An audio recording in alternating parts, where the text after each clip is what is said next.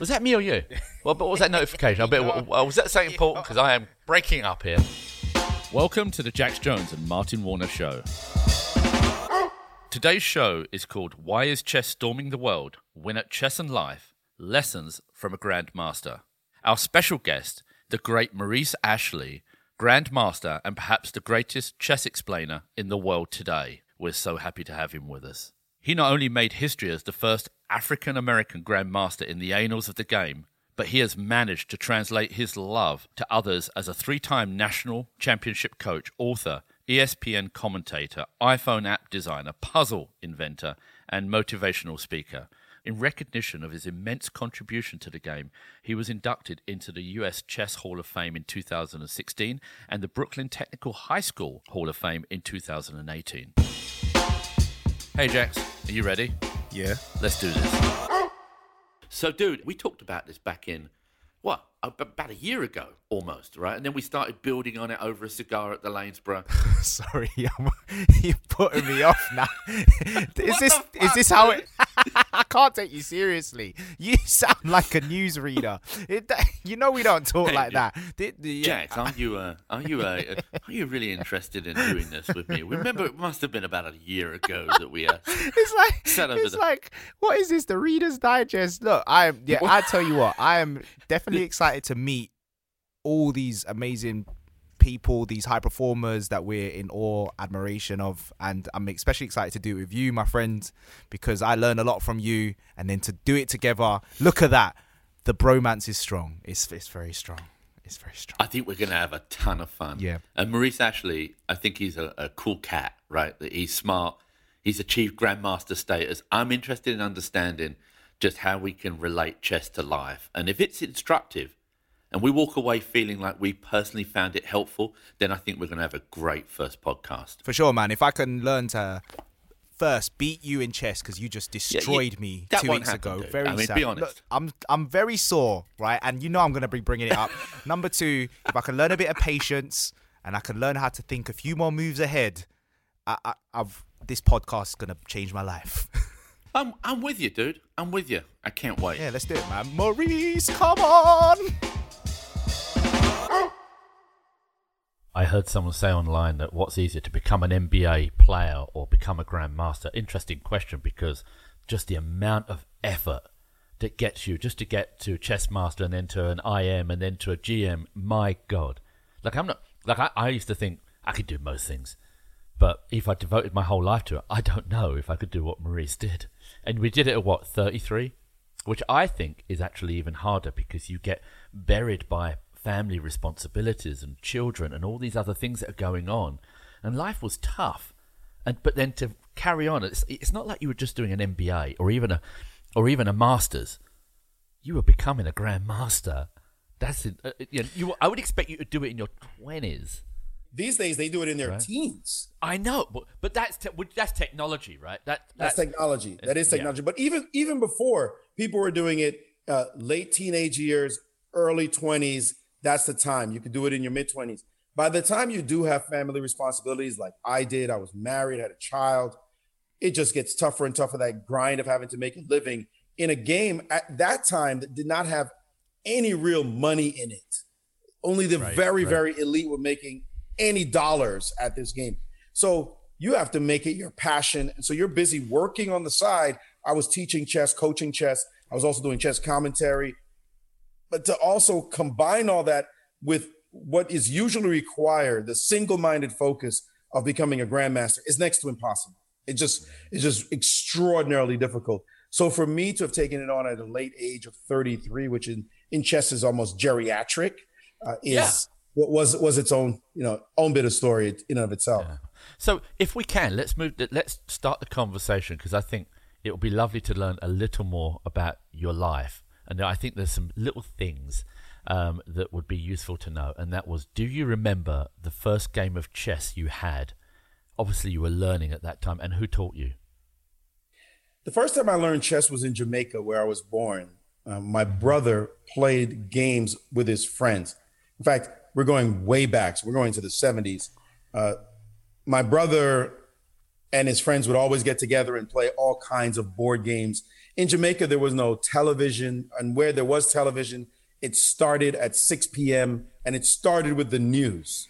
So kids had to play games. We just fell in love with playing games in order to pass the time. And chess happened to be one of them. And I remember figuring out the 4-move checkmate. It's called the scholar's mate. I remember figuring it out in Jamaica, just this way of bringing this bishop out, the queen out, and checkmate. And when I did it to an older boy, one of my brother's friends, he said, Maurice has found out a way to win the game in 4 moves. It was like I discovered Einstein's theory of relativity. I mean, it was like, what? How did he do that? And I'm surprised, actually, that I did figure it out without anybody telling me that it was possible.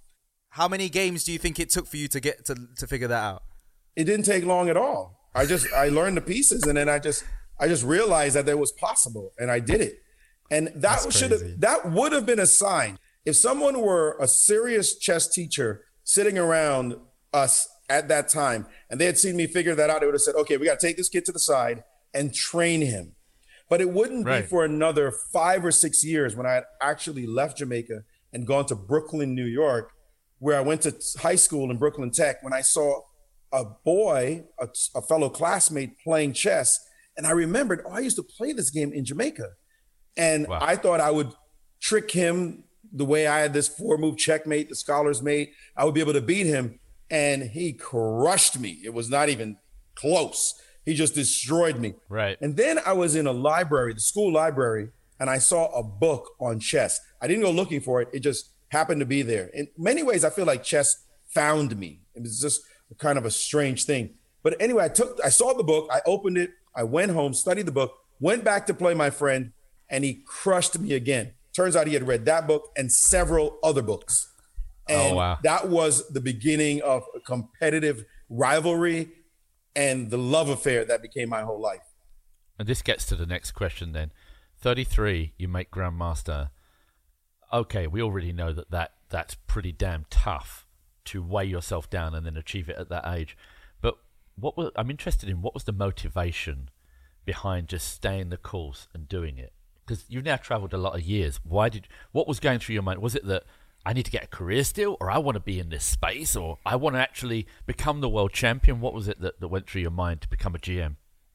When you're a talented chess player, I mean, there are those of us who like get touched by it, right? It almost becomes an obsession. Sure. It's just the way it is. You are so in love with this thing. You guys know what that feels like. Something you're so passionate about, you think, I cannot wait to do this tomorrow morning. I'm sorry I have to go to sleep because I really would like to keep doing this. And when I wake up, I'm going to do it again tomorrow. That's how chess was for me. School became irrelevant. My mother kept looking at my grades like, what are you doing? Because all I was doing was studying chess every single day and playing as much as I could. So at some point, I wanted to become a grandmaster because you see the title in the books. You see the Russians who have the title, and then you got to learn about Bobby Fischer and greats from the past. And you want that title. You want to be a grandmaster. You dream about maybe becoming world champion one day. Well, not all of us were going to become world champion, obviously. There's going to be one that's the elite of the elite. But to get that grandmaster title was always on my mind. And I felt like if I didn't do it, I would have failed at something fundamentally in my life. Maurice, can I ask you a question? For all the aspiring grandmasters out there, me now wanting to be a grandmaster as well, would you say the skills that you were learning on the chessboard, did it echo in other academic subjects, other skills? Like, were there other signals, or was it just chess? You know, were you really good at maths? Were you like good at art? Were there skills that you say link at the time that you saw as a kid in just other areas, or was it just you're just a natural chess prodigy? You know, I was always very good at math. I was always at the top of my class in math, as a matter of fact. I thought so. I had a mind for that kind of analytical thinking, calculative ability, and problem solving. And I was a person who always loved puzzles, mind puzzles. You throw a puzzle at me and I'm going to sit there for a while and think, how do I solve this? And that is the kind of mind that is a chess mind. And so, yes, that was definitely there. And I would find oftentimes, I remember when I went to university, that I'd be sitting in philosophy class and the professor would be talking about Kant and Hume and breaking down the whole process of mind, Descartes. And I'd sit there the whole time. Everybody else was listening to a philosophy class, and I'm hearing him speak chess. It's like, amazing. This is all chess, man. And I got better at chess sitting in philosophy class. I was getting free lessons, and nobody would know. I'd walk out of the class. My mind would be blown about the applicability of those philosophical principles to the chessboard. And that's when I really started feeling how it intertwined the cross-section of chess, philosophy, business, life, mathematics, you name it. It just became all one thing for me. Let's just expand on that for a minute. When did you realize that beyond philosophy that you can help people by using chess as a metaphor for how you can lead your life or operate your life? Like, when did it really crystallize? I can do something. I can explain the benefits of something over the board that translates to our own life. I can't speak to an individual moment, but I think what really the first thing that happened was I started coaching young kids at chess. And this happened at first in the Bronx and then mainly in Harlem, New York, and in Brooklyn. When I started coaching these kids who had a similar background to mine, coming out of the inner city, a single parent household, violence in the neighborhood, and I was able to speak to them using the medium of chess and give them core principles that they could use in their own lives and in school to better themselves. That's when I saw the real power, the impact of these chess principles. And what's great about that is now I look at those same kids. They're not kids anymore. They're like older than you, Jax, right? They're grown with children, and they come back and they talk to me about how those ideas transform their lives. And I've got hyper successful kids who went to top universities, coming again out of these impoverished backgrounds, ended up in top universities, just in wonderful fields as medical doctors, financial advisors, and the like. And they say, chess was so instrumental in changing my life. And I didn't even realize, some of them will say that they didn't even realize how much it impacted their thinking today. And it's only reflective as adults that they're able to say, wow, the sword that got sharpened on the chessboard ended up being the same critical thinking tools they use right now in their lives. I can only imagine when you were younger going through this, whether it be at school and then becoming, I know it depends on definition from what I've read, but the first African-American chess player, right? Grandmaster, I should say, or maybe the first black Grandmaster, which is even broader in context or more global in context. But what was it like being in a big tournament, as I'm imagining as tournaments that you were in at that time were GM tournaments, and you were the only African American, or were there others at this time by the time you got there because you were 33? And what was going through your mind? Did you feel that you were at any kind of disadvantage because it wasn't recognized, or did you feel that it was an equal playing field, or did you feel that no, it was just about the talent and the thinking?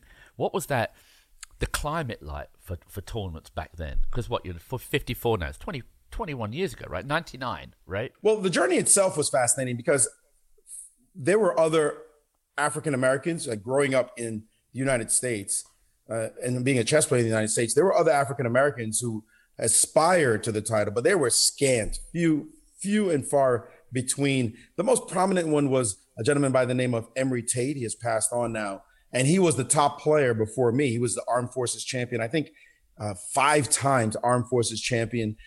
He was an extremely gifted player. You talk about a trash talker. Emory was loquacious and he spoke daggers. I mean, daggers whenever he spoke. He had quite the life, by the way, a little bit of a ladies' man, hard drinker on one side as well. I was much more low key than him. If he just had gotten the discipline together, he would have preceded me, I think, easily, because he was so extraordinarily talented. But they also had Stephen Muhammad, who was another person who was going after it. But we get into that Grandmaster title. First of all, you have to break the international master barrier, which I also did. I became the first African-American to do that. But it was a challenge for us. You'd go to chess clubs early on and people thought we were hustlers. People didn't take us seriously. Yeah. They looked at us as if we weren't really rigorous analytical thinkers. We were there to try to win some money, take the money off of them. For me, that was that additional pressure. But when I started closing in on the title, the pressure that became very real was all the other African Americans and Black people who would look at me and say, you got to do it for us. You got to do it for us. And I'm thinking, I'm trying to do this for me. Like, I don't need any other pressure. Of course, I'm desperate to become a grandmaster myself. But so many of them would say, it means so much. You got to do it for us. And that's some serious pressure, man. I'm going to tell you straight up. That's real. Sure. Yeah. You can feel that as you're trying to improve and get to the title. And every time I fell short, it wasn't just me I was disappointing. And I was well aware of that. Oh, wow. So tell us quickly about, in a quick summary of, like, what does it take? Like, what's the process to become a GM? Like, how would you quickly describe the points, the FIDE ranking, playing in FIDE rated tournaments? Just how would you say, if you're going to become a GM, this is how you do it? Well, the technical way of doing it is you have to get 3 norms, which means you play in 3 separate events. And in each individual event, you have to perform at an elite grandmaster level. And so you play against other grandmasters and internationally ranked players. And depending on their ranking, there's a formula that dictates you have to get X number of points. So let's put it in terms that everybody might understand. Let's say I had to try to become an all-star basketball player. And you said, all right, you're going to play 9 games of one-on-one ball against LeBron James, James Harden, Steph Curry, you name it, the Greek Freak, just all the true gangsters of the game. And that's the only way you're going to get into the All-Star game. There's not going to be any fan voting going on. There's not going to be the coaches decide, oh, yeah, you go in and you don't. There's no popularity contest. You've got to play these 9 killers one-on-one.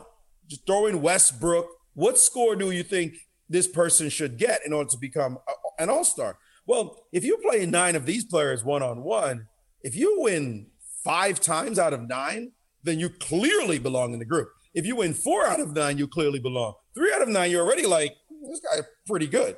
So there's a formula in chess that's very similar, depending on the level of opposition you play against. Now, if you were facing off a tier down of opposition, wasn't the names I just mentioned, then you might have to get 7 out of 9. You got to dominate this group. If it's just your average NBA players, you got to dominate those guys 7 out of 9, maybe even 8 out of 9. And that's the process we have to go through. When I hear about this and your comparisons to the NBA, and what I hear is pressure and competition, and you just can't imagine in a game like what you're playing, the amount reminds you of like boxing, right?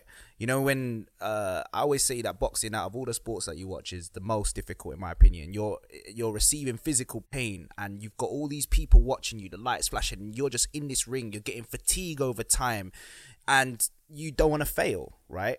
The odds are stacked against you in some senses, right? And I feel like in your journey, that was the case in some arenas where you were kind of the underdog, if you agree. How do you manage all of that? What's your state of mind when you're sitting on that board? Do you see it as a battle? Do you see it as, oh, this is what I do for fun, I'm just going to show my skills? Are you like, how do you manage all that stress? That sounds like stress to me, basically. It is stress. It is absolutely stress. It is absolutely pressure. And it's funny because the players who become elite, they eat stress for breakfast. For sure. I aspire to eat stress for breakfast. Absolutely. You embrace stress. You want stress. If there's no stress, there's no reason to play the game. Man, I don't want to play a game where I just know I'm going to beat you. That's not interesting. Yeah. I'm going to stack the odds against myself. You and I play jacks and you're a beginner at the game. You're a novice. I'm going to say, okay, here's what I got to do. I got to take almost all my pieces off the board. And now let's play. Because I need a challenge. I'm going to say, I got to make it interesting because you're just starting out. Now, if you're at Martin's level, I might just take a couple of pieces off. Yeah. Get him, Maurice. Long as that's the queen, I'm all right. Yeah. Maybe I'll take a few more off. That said, I'm glad you brought up boxing because I come from a warrior family. My oldest brother, Devon, is a 3-time world champion kickboxer. Crazy. My baby sister, Alicia, is a 6-time world champion boxer. In fact, she's in China right now. Head of the UFC in the city she's in. That's crazy. I think she's in Shanghai teaching boxing at a club there because she's WBC champ. So we are all about the warrior spirit, the one-on-one, the intellectual battle, keeping cool under pressure, embracing pressure. And it is true. When you're playing a chess game, you talk about boxing being the hardest sport. The mistake you could make in boxing, let's say you make a big mistake. The mistake, you just expose your face, you get hit, you get knocked down. Knockout punch. But if you make a smaller mistake, you might just get knocked down, you get back up. You might get hurt, a wicked punch, but you can shake it off. At the elite level, one mistake loses the game. One. We're not talking about a situation like basketball where you might turn the ball over 15 times during the game. You can't do that in chess. I will crush you make that number of mistakes. I just need one mistake from you that's serious, and I'm going to put you at the edge of a precipice the entire time. I might make a mistake in that conversion, but you don't expect it. Grandmasters will hunt you down like you're the dog that the fox are coming after. So you've got to be careful there. So the point, or maybe it's a flip, the fox that the dogs are going after. The flip is pressure is for us why we play. It's why we play. We love that feeling. The key to remember, though, is this. You cannot perform better under pressure than you do under normal circumstances. Now, that's counterintuitive. Most people disagree. People will say, well, there are people who rise to the occasion, like Lionel Messi. You got a big situation, he's going to deliver right at that moment. You take a guy like LeBron James, the bigger the occasion, the more likely to perform well. But studies have shown that actually the difference between the elite performers and the average amazing professionals is that the elite performers simply don't crack under pressure. Yeah. They do what they do, like a normal walk in the park. This is what I do. So everybody's running away from the ball. Oh no, it's a pressure moment. They say, well, it's just a game.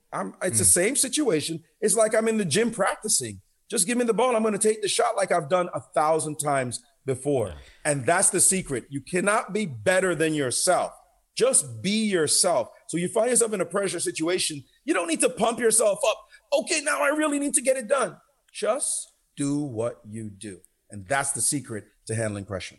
I believe that because ultimately when you walk into the ring, when you walk into that, in front of those 64 squares, you are what you are. There's no additional thing you can do. So at that point, you execute. But then is it about preparedness? Is that what you're doing? Is that what separates you from the professional player to being elite? Or is that last bit just God-given extra bit? Well, I think that everyone brings their own unique DNA imprint to a competitive setting. And when you have doubts, is because of something that happened to you before that caused you to be doubtful right now.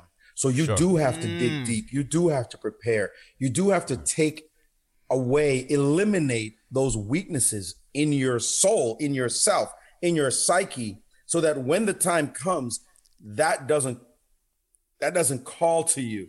That doesn't make you start to shake. We see that happen, trust me. And you've got them when they're in that state. So to stay cool requires that intense preparation beforehand so that you can be yourself when the setting arises. Now, everybody does it differently. People prepare different ways for that. For me, I think growing up in Jamaica, the kind of crazy life we grew up in, the violent setting, people think of Jamaica like it's reggae sunsplash and smoking reefer the whole time. It's a dangerous place to grow up, man. When you grow up in the hardcore Kingston, it's ghetto. It's a whole different ball of wax. It's about survival and then trying to thrive. And then growing up in Brooklyn, Brownsville, Brooklyn, Mike Tyson was from Brownsville. Yeah, it says it all. The kind of intellectual gangsters, physical gangsters that come out of Brownsville. I say Brownsville was so tough, Mike had to get out of Brownsville. So imagine what it was like. It's like I really gotta go. You know, we also have a saying in Brownsville, when you were in Brownsville, never ran, never will. Okay. Mm-hmm. That's the attitude you bring. And we got the same thing in Bedford-Stuyvesant, do or die, Bed-Stuy. Brooklyn had that kind of flavor to it. So we grew up with the pressure of survival by itself. So when you got to the chessboard in international competitions, this was lightweight to me. This was nothing. I just had to focus on the board. I'm not ducking bullets. Sure. Yeah. Trying to handle these pieces in front of me. So I think we're reaching the first kind of main conclusion point, and we're talking a lot about preparedness and how brutal the game can be in terms of your mental approach to the game, the stress. The question is, when I think about the things I've learned, it to me is you can practice pressure management or stress management. One is through knowledge, two is by traveling the same journey, and three is knowing you've got a solution. Right? I mean, it sounds obvious, but those happen. Do you think you can teach pressure management at the highest levels of chess, like at the World Championship? Because the stakes keep growing, right? You got a young kid, playing Magnus or whatever, and he's thinking to himself, "What's Magnus? I got another Magnus Carlsen's the world champion, right? Yeah, shame on you, my friend. All right, Magnus Carlsen. Jack, don't let Martin diss you for not knowing Magnus Carlsen. He likes to toss around his knowledge. I only care about Maurice Ashley right now. That other people don't. Seriously, come on now, leave the young man alone, Martin. I didn't want him to insult you, right? You're a GM, and you're like, he's not insulting me at all. I mean, I'm just trying to bring know who the knowledge world of the game, champion is, and he's going to be a student. I'm looking forward to one day Jack's beating you terribly at the board. I beat him once. We were playing on chess.com, and he was, he was playing like a learner game, right? So he was moving pieces and allowing me to show and explaining things to me. And then last game, I got a discovered checkmate. Check the keyword, discovered checkmate. He didn't see it. Wow. The records are there. I'll send you the screenshot. Is this a real story? It's a real story. This isn't no chess piece buried in the garden story. No. This is a real story. Well, I mean, I would say that, I'm trying to arrive at a point where my good friend can win for the night, right? Because just in the spirit for the night, it's like a leaving drink. I mean, I don't know if I didn't see it versus I was trying to get it to happen, but it was beautiful. The discovered check was beautiful for him. So here's the thing, though. He's got some kids coming up that are 16, 18, 19, and they're incredible. Maybe will become better technical players. The stress on him with 15 years more experience, and he's at his prime, but he's now starting to get old, right? I mean, he's at this point where how long can he hold on? Only 30 years old, so old is a tough one. He's still got a few years to go as he stays at that elite level. And Magnus is the best player in the world. I want to ask you, Maurice, as someone who's done a few things, I feel like I've achieved a lot. When I played chess, it was the first time in my adult life I'd experienced a crushing defeat. And it was humbling. And it was like, I had to check myself. It wasn't an emotion I'd felt in a long time. Like if you fail your driver's test, right? And you're like, oh man, I remember, I think I did first year economics at uni, and I think I failed that. Only 2 things I've ever failed. And then to just get smashed by Martin so hard. It's even worse. Yeah. Because it's Martin. Because it's Martin. Oh, we're ganging up now? What is this, the brothers? I mean, Jesus. No, and as you said, and one thing I noticed, obviously, when you play people and they can often see your mistakes occurring, and you're going to take advantage. But when that happens to you, has that ever happened to you? And where do you draw from for like your mental resilience? Because I had to do like 10 press ups. I had to go and eat some Snickers and get myself over that. If it has happened to you, how have you bounced back? I feel your pain. I feel your pain. As you're describing it, I'm putting myself in your shoes, and the moments when that has happened to me, the big moments. And I didn't answer Martin's question about pressure, so I'm going to put those two together. Wonderful. Yep. And Martin's question about pressure. When I was trying to get the Grandmaster title, I played against a Grandmaster from Germany. His name is Michael Betzold. And we were playing this incredible game. And I played a shot on him that was so beautiful. And then I hit him with another blow. And then I had a choice between two moves. And one of the moves was greedy. I grab a rook. It's in my hand. I got it. It's just, ooh, you fat rook. You can't, it's just tantalizing. It's like chocolate. You just can't resist. But the other move was just to take a little pawn. Yeah. And by taking the pawn, I left the rook sitting. I would leave the rook sitting there. There's another rook I was after, but I would stabilize the position and create all kinds of attacking trajectories, right? I'm looking at this position and I had to make a choice, and I ended up going for the greedy choice. I took the rook, and it was a trap. And he proceeded to whoop me like a stepchild. It was just nasty what happened to me after that. If I had won that game, I would have gotten the Grandmaster title. I failed and threw away the title in one injudicious moment. It was about pressure and cracking under the pressure. After the game, another Grandmaster, Alexander Shabalov, who had seen the correct move, he said to me, listen, you're going to get there, but this is important for you to remember. In order to become a Grandmaster, you must first be a Grandmaster. Okay. Those are some of the wisest words I ever heard. In order to become a Grandmaster, you must first be a Grandmaster. What does that entail? Yeah. His point was this, and I mean, that just illuminated so much for me, because what he was saying was, it's, you're trying to pass your driver's test. Mm-hmm. And in order to pass your driver's test, you must first know how to drive. Mm-hmm. It's not about the test. For sure. We're not testing we're not testing you and then magically you learn how to drive in the middle of the test. That would be a bad deal, right? We're putting people on the road who don't know how to drive. You should know how to drive before you take this test. So it's a state of preparedness that tells you, when the moment comes, I will be ready. When the moment comes, I will be ready. And part of that is if you do fail, like when I finally got my Grandmaster title, the second game I played out of the 9, I lost. And it was on my birthday.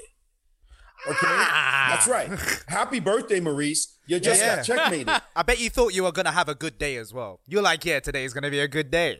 I was devastated on that day. Like, damn, my birthday, and I got beat up while I'm trying to get this title. But the resilience, the self-belief to come back from that loss and then proceed to win a number of games in a row against elite competition is what allowed me to get the title, because I bounced back and did get the title in that tournament.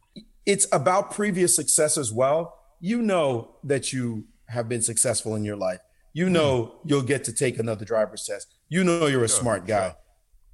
You're going to have another chance. So for me and for us, we get used to losing. As chess players, we get used to losing. I've lost so many games in chess, it's not funny. I lose constantly against elite players. When we go back and forth, particularly in blitz, you lose all the time. Yeah. That's not the mark of a champion.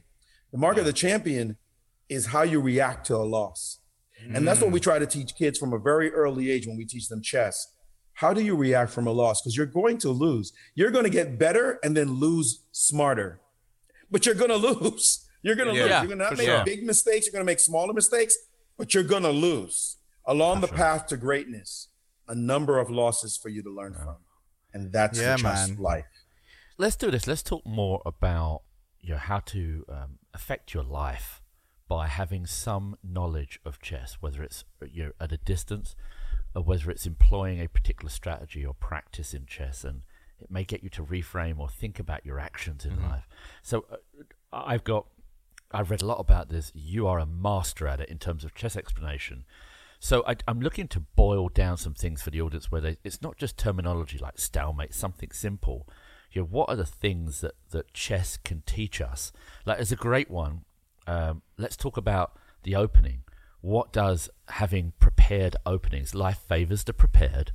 What does openings teach us as it relates to life, as a metaphor, as a particular practice? Sure, absolutely. And I'll take that one on. I'm going to go deeper than the opening preparedness. Everybody knows preparation is necessary, right? Everybody knows.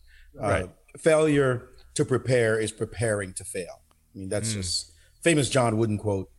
It's just the way life is. If you're not going to prepare, you don't just jump in with the sharks and try to learn how to swim. That's not going to happen.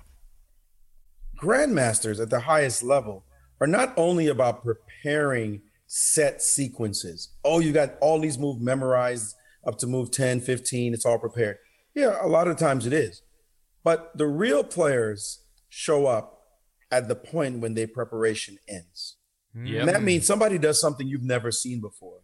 Surprise. Yeah. And this is now when all your preparation goes out the window and now you still have to perform.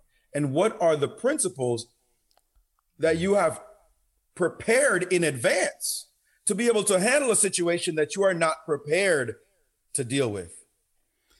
Can you sum up the principles at that point? So at this point, it's first of all, the idea of not being surprised. Be prepared to be surprised. Mm-hmm. That's good. That's great. You feel me? Yeah. That's core. That's core. You cannot map out this game. In the first 4 moves of chess, there are 3 billion possibilities. You're not capable of mapping all that out. The human mind is not, that's not what we do. We're not computers. So sooner or later, a surprise move is going to come. And because you know a surprise move is going to come, something's going to be different from what you have mapped. Then it is important that you cultivate the frame of mind of being prepared to be surprised. So that when it comes, what will you do? You'll laugh or you'll be intrigued. But that's the key word here, is you're intrigued. You're not scared. You're not running away. You're curious. Yeah. You see the great players, when the key move happens, they go, I've never seen that before. This is fascinating. Hold on a second. But let me get deep. And that's when they get deep. That's when they know all the skills that they have cultivated over years and years will be needed to deal with what this player who is dropped on you. And they might have actually prepared this one move in their own laboratory at home for years to drop just on your unsuspecting self as you just walked into it. Wow. But you've got to have the mindset that, yes, I will be surprised. It will happen at some point. Now, how do I handle it? And to handle that situation, once you have that mindset, once you come in with that mindset, then you're going to cultivate things about equanimity, discipline, serenity, breathing techniques, to be able to say, you know what, let me just chill. It's not the end of the world. If it were the end of the world, my preparation probably would have shown it, especially now that we have computers that can break a lot of it down. I probably would have seen this move. Let me just settle down and figure this out. And to me, that's where the real super grandmasters are, in their confidence that surprise will not derail them. Something they didn't expect will not derail them. And in chess, you cannot BS your way out of the problem, all right? There's a famous quote in chess: lies and hypocrisy don't last long on the chessboard. Your ass will get checkmated. That wasn't part of the quote, that second part. I just said that, added that on. That was the Brooklyn edit. But lies and hypocrisy don't last long on the chessboard. So you've got to actually come with it when the surprise actually hits. Boom. Whoa, what just happened? You have been served right now. Time to rise to the occasion. And I think that's that kind of mental training. I've studied all kinds of texts outside of chess to prepare me for the world, competitive, cutthroat world of chess. And I think that's something we should note. A lot of people don't talk about that because they want me to give solely insights from chess. But what makes you a chess grandmaster is not only that you play chess, is that you study psychology, is that you study martial arts, is that you study elite performers, and you cull the techniques from those disciplines in order to bring it back to the chessboard. And only because you're interested in whooping somebody on the board. So you bring other disciplines. And I will say that is one of the key techniques to success at whatever you're doing inside of your discipline, is to make sure you steal from other elite performers. Yeah. Well, I mean, it sounds like you're working as an athlete. As we talked previously about boxing, athletes go through psychology training, whether it's envisioning the win or dealing with pressure or making better decisions. And I just want to go back to something you said, where you said you were breathing and, you know, you're open.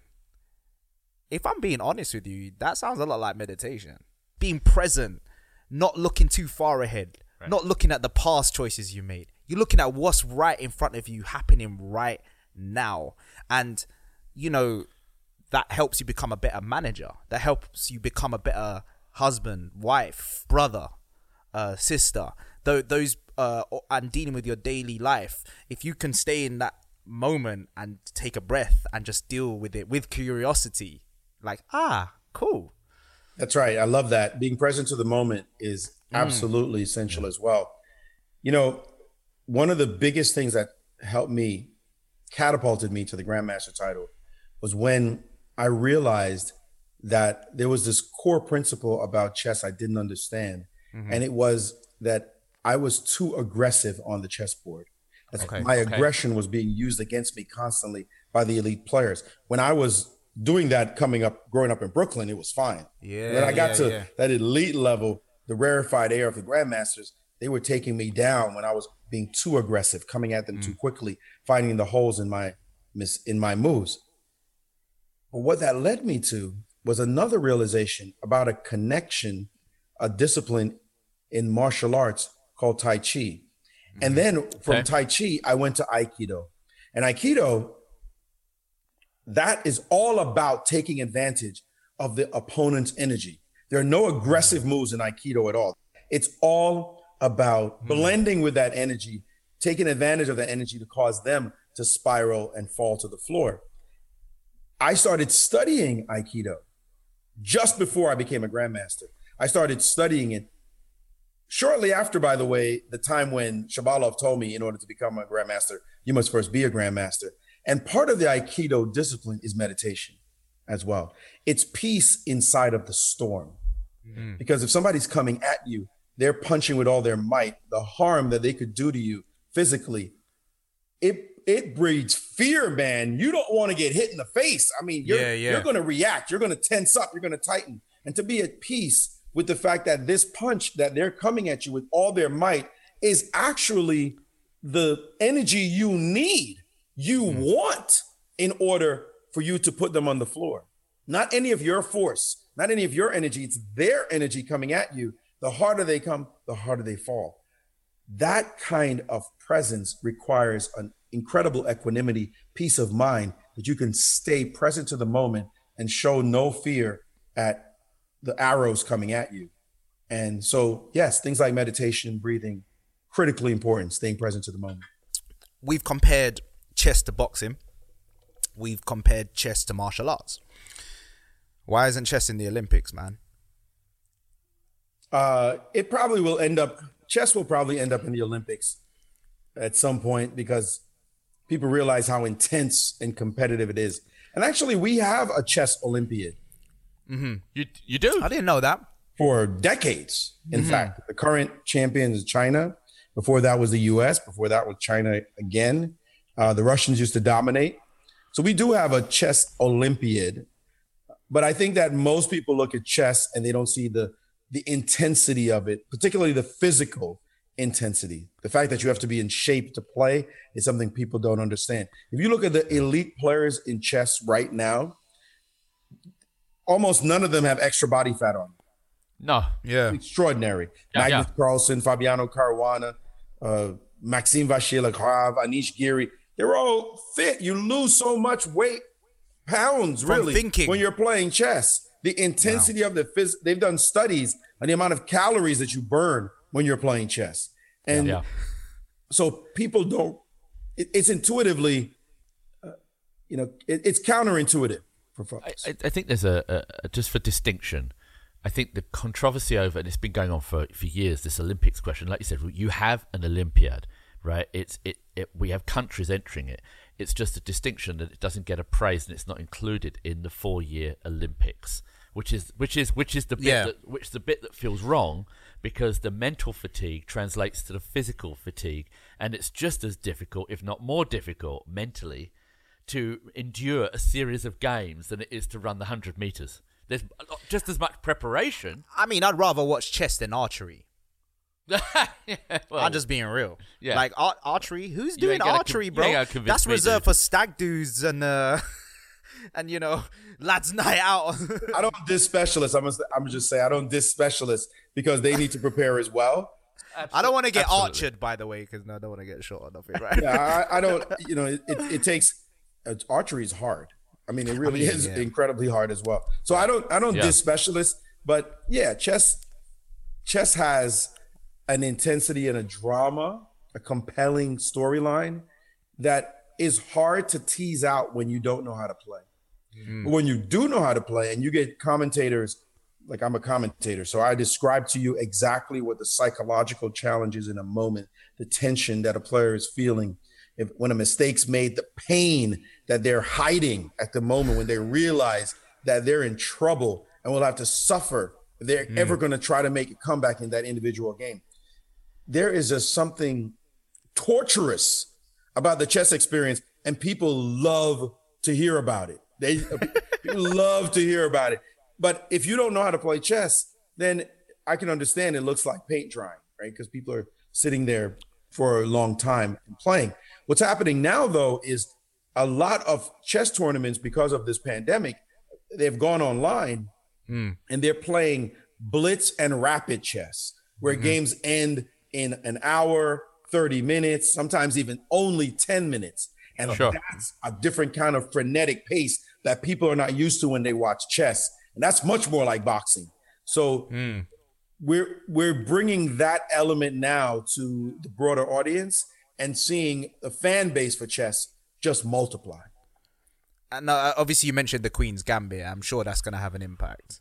It's had an impact. The top chess sites have seen tripling of their membership. I mean, tripling. Like you think it's extraordinary the amount of money that's suddenly coming into chess. People are watching chess on Twitch as streamers on Twitch. I'm streaming on Twitch now myself. I got to get into the game because it just so much interest has been cultivated from the Queen's Gambit that everybody wants to hear somebody explain chess to them in a way that they will have fun to listen to.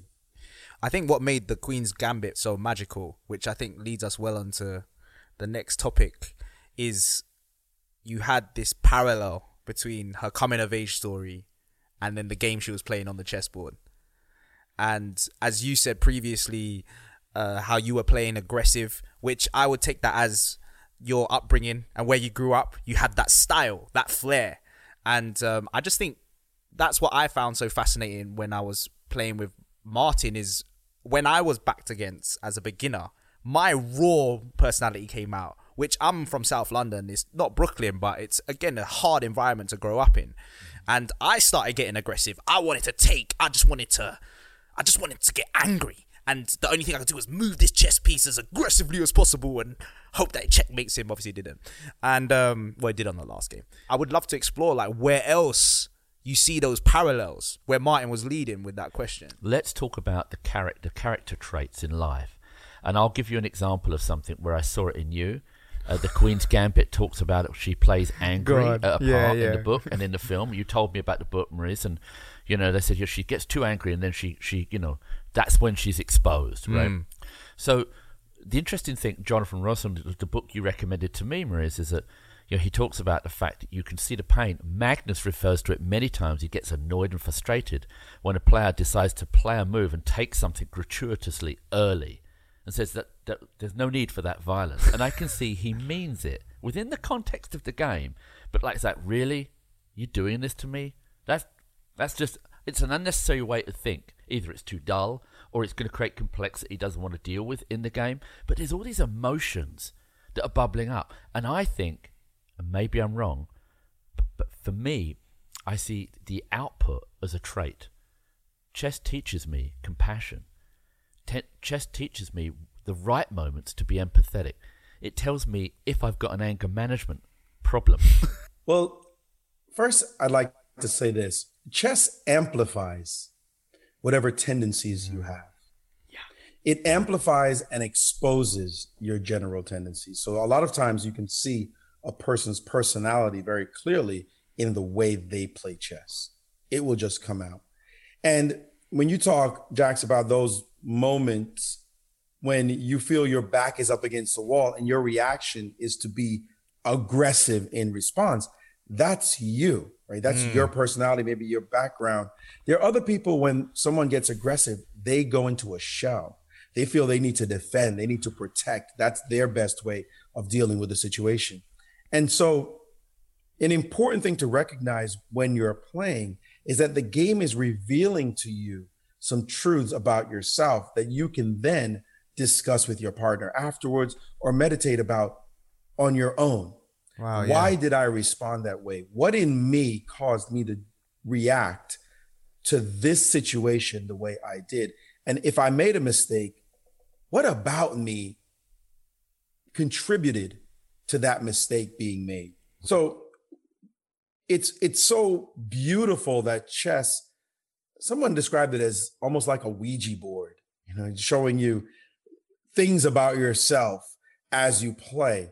And you want to actively take away those ideas, those moments when they happen so that you can grow from them. You have to literally be immersed in your own self-growth. Not just, I'm playing this game and I'm trying to win, but what am I revealing about myself to myself when I play this game? And I think that that's something that is much trickier to do in real life. Normally we learn the most about ourselves when another person tells us. Your significant other says, "You know what you always do." Oh, really? Right? And maybe you do. Maybe somebody else told you that. So you go, oh, put two and two together. I just found out something about myself that I might not like or may not have seen unless somebody else told me. So the chessboard tends to do that. As the way you think, the way you approach the game, the kinds of reactions you have when under pressure, the mistakes you make and how you react to those mistakes, those traits are revealed to you, exposed to you. And you want that, right? Because we want to grow as people. We want to grow. So please show me where I can learn, where I can get better, where I can grow. Are all the other grandmasters like that? I believe so. I believe that you become a grandmaster because you're about that. You're about finding truth as to what you do wrong. Because the thing is, those qualities about yourself that are imperfect or that contribute to failure, they'll expose you on the chessboard and make you make bad moves. And so getting better moves, becoming a better player, so to speak, more knowledgeable, getting better openings, it's not going to help you. It will help to improve your potential results, but only if these other qualities that drag you down are managed, if not eliminated, at least managed. So you have to know that about yourself. You have to be able to look back and go, yeah, man, every single time this situation happens, I do the same nonsense. I've got to change that. And so that self-reflectiveness is part of our process. Wow. And it's something that we should do in life, but a lot of people don't do. A lot of people look at the result and try to fix the result and not realizing that how much they're contributing to that result in the first place. I've got an idea for you, Maurice, and I'm your greatest investment partner for this. Not that we need more shit to do in our life, but I wish the chess computer will say, look, you're revealing this thing, look it up, here's a way to get rid of it. Right? Give me the calculation, right? I'll look at the notation, so I know where it went wrong. Right, I'm going to step back 3 steps. I've now got a different solution to that frustration or that mistake. Warren, that's what they pay me the big bucks for. I know. I thought you were looking for your... He's doing it analog. That's what Maurice is doing. No, right? but I thought you were talking about you want the chess computer to be your mentor, right? It's like, Martin, too much aggression. Reflect. I want go backwards. I'm a methodology guy. Everyone knows it, right? I want the science in steps. You fucked up here. Step back 3 steps and stop making the same mistake. Right? Can we linger on steps for a sec? Yeah. Because here's the magic question. When you think, I remember when I was playing Martin, when I had my crushing, I'll keep alluding back to this because obviously the more I joke about it, the easier it's going to become. But he talked about, he's like, dude, I know what kind of player you are. You're going to be like a 2 moves ahead kind of guy. I'm already at 5 moves ahead. And it took me years to get to that. How do I think more moves ahead? And how do I do that outside the chessboard? A gentleman by the name of de Groot, psychologist, did a study of top chess players. Grandmasters versus what we're called experts. Experts are, it's an actual title. It's not just a generic description. It's not like all the grandmasters are experts. No, if you call me an expert, it would be an insult because I've already passed that level. So it's expert, master, international master, grandmaster, right? So they got a bunch of grandmasters together and they got a bunch of experts together and they had them look at the same position. And they said, what do you see when you look at this position? And the experts described their thoughts and the grandmasters described their thoughts. And what they found is that the experts looked at more possibilities than the grandmasters. That's interesting. I wasn't expecting that. You were, right? Yeah. Fascinating. Right? What? Yes. But what the grandmasters say is you're looking at possibilities that are not relevant to the situation. Oh. You're looking at too much. You're overcomplicating it. So while your head is spinning and exploding, Martin, is because you're looking at too much stuff and not getting at the core of the situation. So what a grandmaster is able to do is get to the heart of it and therefore only look at a limited number of moves because only these moves matter. And you're saying to me, Maurice, no, the grandmasters boil it down to the essential. What is right now the right path?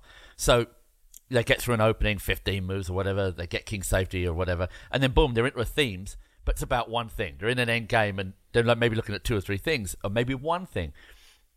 For me, I think that doesn't that ultimately change because of the algorithm? We think of the 64 squares. One move presents sometimes, I'm not talking about pins or skewers or whatever. It can present two or three completely different scenarios. You have to look at them all because they're threats, they're checks, or they're captures. When they're threats, they get complicated. Let me say this. So the worst thing for me to be as a thinker at the board is when there are too many possibilities to look at. Right. The best situation is when it's just a core idea that presents itself. Yes. And that's what I'm building on.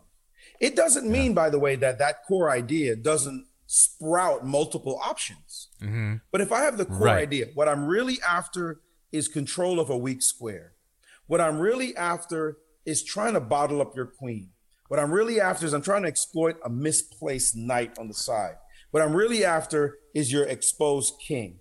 If I could just get to a core idea, then the possibilities I'm looking at will be limited because it's only based on that central idea. Yes. It's when I'm thinking, well, maybe I should go after his weak pawn or the weak square or the king or the knight or the queen. Let me look at all of them. Now my mind is going, oh my God, this is too much. So I have to get to the essential and I want to get to the simplest idea possible. Now, if there are such things as threats, concrete captures that present themselves, then I do have to look at situations that might be dangerous. Now we're talking about the same thing. That I've got to calculate. That I've got to work out the math. Right. And that's something I can't avoid. But most situations would be a combination of ideas and threats. Mm-hmm. So threats will just be, I'm trying to take your piece, man. Your knight is sitting right there and I'm trying to take it.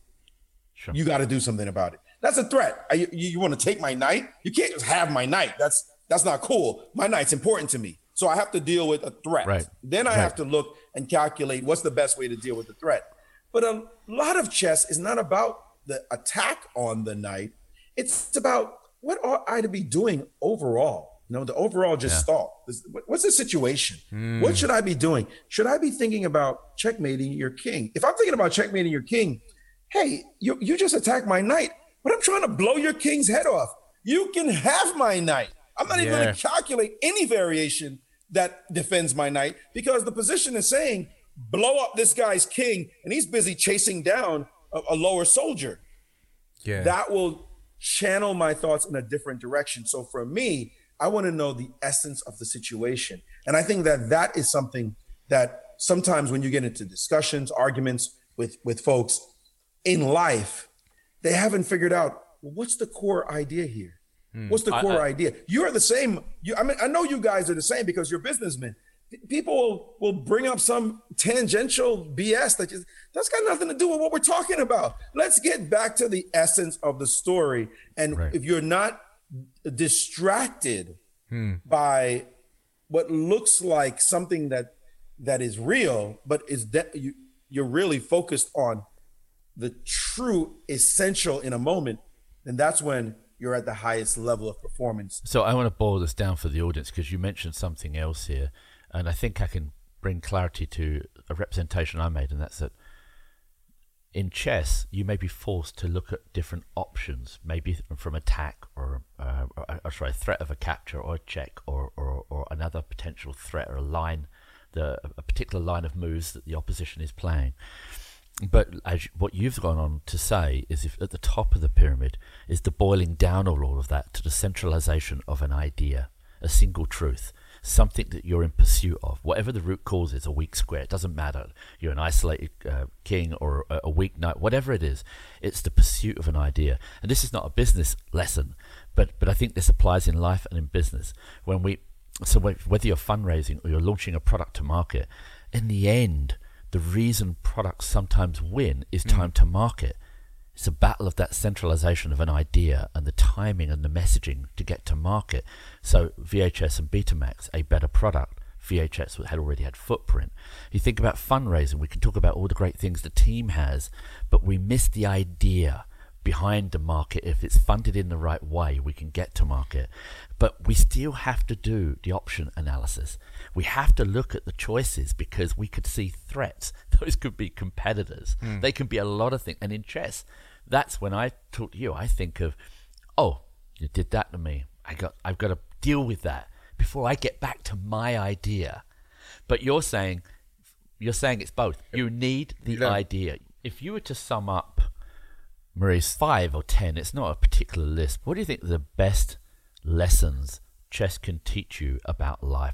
My number one that I could go on at length is that the other person's opinion is probably more important than yours. Oh, yeah, okay. I like it. We know our own ideas. We know our own opinions. We hear them all the time in our heads. We know that. But if we can respect, really hear the other person, really hear them, really know where they're coming from, there's magic there. Because if they also feel really heard, then they're more likely to agree with you or to follow a path with you, follow you anywhere you want to go. So it's extremely important to listen carefully. Now, you say, how is that a chess trait? When I play chess, if you make a move, I have to deeply understand why that move was played. Yep. It's not about, ooh, I got this great move I want to kill this guy with. No, it's why that move? Why did you do that? All the reasons. I don't want to know just part of the reason, because the part I don't know is one that's going to get me killed. Yep. I need to know all the reasons why. I need to know your fundamental motivation for every single move you make. So to me, the other person's viewpoint being at least as important and likely more important than mine in a given setting is the greatest lesson chess can teach. There are other lessons, of course. Patience as a weapon. Not just as a virtue, but as a weapon. Because the person who blinks first, and it happens, great place it happens in negotiation. Yeah. You just want to get to the end, so you quickly say the number so that you just get settled on the number, instead of being willing to sit back, knowing that they want something too, and just being patient, maintaining that tension, as we call it. Friction. And just being okay with that. Yeah. It's not a problem. I'm okay with this setting and the tension and the stress of the moment, and let the other person crack first. Stress is a teacher. Pressure is a good thing. Actually, I believe you should train for pressure by putting yourself in pressure-filled situations. And in fact, where there is no pressure, just throw a little bit in there to make it interesting. How do you do that? You just do it. You just do it. You know what I mean? You handicap yourself. Yeah. If something too easy, It's not worth doing. You've got to handicap yourself. Limited time, all sorts. Very cool. But by the way, Maurice, when time we play, is a variable as well. Maurice, when we play, I'd like you to play blindfolded. I'd love to. Right. I'll play as well. You'll beat me in 5 moves. It won't be a scholar's mate, but you'll beat me in 5 moves. It won't be 5 moves, I'm sure. But blindfolded is not enough of a handicap, Martin.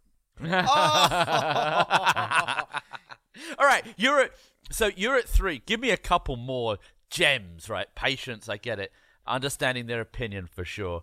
Understanding stress and it's okay. Embracing stress by practicing stress on the board. Use your opponent's energy against them. Okay. Okay. This business of knowing exactly when to be aggressive, but also knowing when aggression fails, and when you can use the other person's energy because you can feed off it. Yeah. Because you can feed off that moment. Yeah. Very difficult to do. Very difficult. One of the highest arts is to completely get inside your opponent's head that way and see where their energy is, and then use it as a way of producing. Okay. That's the Aikido principle. Yeah, it's cool, man. I fear that for a lot of people, that's at the top of Maslow's hierarchy. That's a tough thing. Like it's one of the end goals of the game. It sounds like you have to detach from yourself. You have to be fluid. You have to be dynamic. You have to be. It's just so many things. Is like removing ego, all sorts of things. Right. To allow yourself to do that. I think that's why it's difficult because people. I know myself. Even as where I say I was playing Martin and my base level reaction was aggression. You view things from these eyes and you look out. And everything's like, but to do what you're saying, you need to just be all around, just like seeing it. I'm very relaxed. And now that you got me going, I'm going to give you another one, and this is huge. Learn to embrace failure. We've talked about this. For sure. Yeah, for sure. Learn to embrace failure. The moment I fail in a chess game, it is a moment of illumination. I want that. I don't not want that. I want that. Because if I win the game because I do everything right, I didn't learn anything. I just showed what I could do. That's a good feeling. I trained for it. It happened. But the flip side, when I do something wrong, it's a moment of my own self-reflection that says, wait a second, what didn't I understand? And if I understand that, I'm going to be more dangerous. You don't want me to understand why I do things wrong. You don't want me to do that because once I fix that, you're going up against an even more elite grandmaster, right? You want me to wallow in defeat. You want me to cry about it, be upset about it, insist I'm going to beat you next time. You don't want me sitting there going, okay, I see where my mistake was. I learned something today. I'm going to be better for it. So you should be happy when you understand a mistake that you've made. If you lose, it's fine. You learn from it. And that's what chess teaches us, to really dig deep. One of the things it teaches, to dig deep into the reasons for your failures. Don't make excuses. Yeah. Face them down, learn from them, because the flip side of that, the other side of that is growth. I want to expand on that because in business, it's critical. We see mistakes. We can intellectually understand them, but the euphoric moment comes from when you employ a different practice because you actually demonstrated that you learned from that failure. That validation is what makes you grow. In other words, it was like, oh, I did this wrong. Then 2 weeks later, you do the same thing. You're thinking, oh, God, I didn't learn from it, right? I think that applies in relationships as well. Everything. When you understand this principle, it becomes easier in relationships. Because there's nothing like saying to the other person, you know what? I was wrong. You were right. And I just learned something deep about myself. Thank you for teaching me. Yeah. I love that. Yeah, it's beautiful, man. I think it would be sick to get on another chat at some point and cover mastery, because that's a whole nother level. Well, we have to dedicate yourself to something. We have some ideas around this. Yeah. And I think that's a thought for a part 2 at some point. I love it. I love it, man. The vibe is great. Yeah. When you're around the G's, man, the OGs that get it done. Yeah, and the young G's as well. Safe, man. Yeah. Now, all the things he does, puzzle making and app developing, he's got a bloody app. Where does he find the time? What do you mean he's got an app? He's got an app. Right. I think you look up Maurice Ashley teaches chess. If you look at that on the iOS or Play Android store, he's got an app. And I mean, with all this commentating, all the other things he does, he's building products as well. I mean, it's crazy. Good for him. He's Good a for him. polymath. Yeah, for sure, yeah, no question. All right, so a thought for the day. What's your thought for the day? What are you thinking? So yesterday it came to me, and I had this common theme. It's like, how do you get on your game? Okay. How do you get ready? And I think of this kind of external environment and internal environment that's going on, and it's all about life feeling in balance and ultimately being prepared. Mm-hmm. So if things are happening in my life around me, that's a problem. So I've got to be able to normalize that, set that free, so I can be focused. Mm-hmm. Right. So that's my outside game. My inside game is, what are the feelings that make me feel prepared? And it's the feelings that can send us off kilter. So if I feel good about being prepared, it's those two things. It's the feelings of my outside environment are fine. My ability to feel prepared equals I think I'm going to have a successful game. I'm going to be on my game. Mm-hmm. That's my thought for the day. And when I think about this podcast, I think, how did I fare? Did I feel good coming in? Did I feel prepared? And did I get a successful outcome? And I'm pleased to say, I believe we got a successful outcome. I agree. I love that chat. And in the essence of the great Maurice, a long think is the wrong thing. That's my thought for the day. By the way, that's proprietary. You just stole that thing from him right now. He's going to probably give you an invoice and say, hey, that wrong. Oh, no, he said that came from chess. Yeah, right? So other chess people. Owns it. Long thing, wrong thing.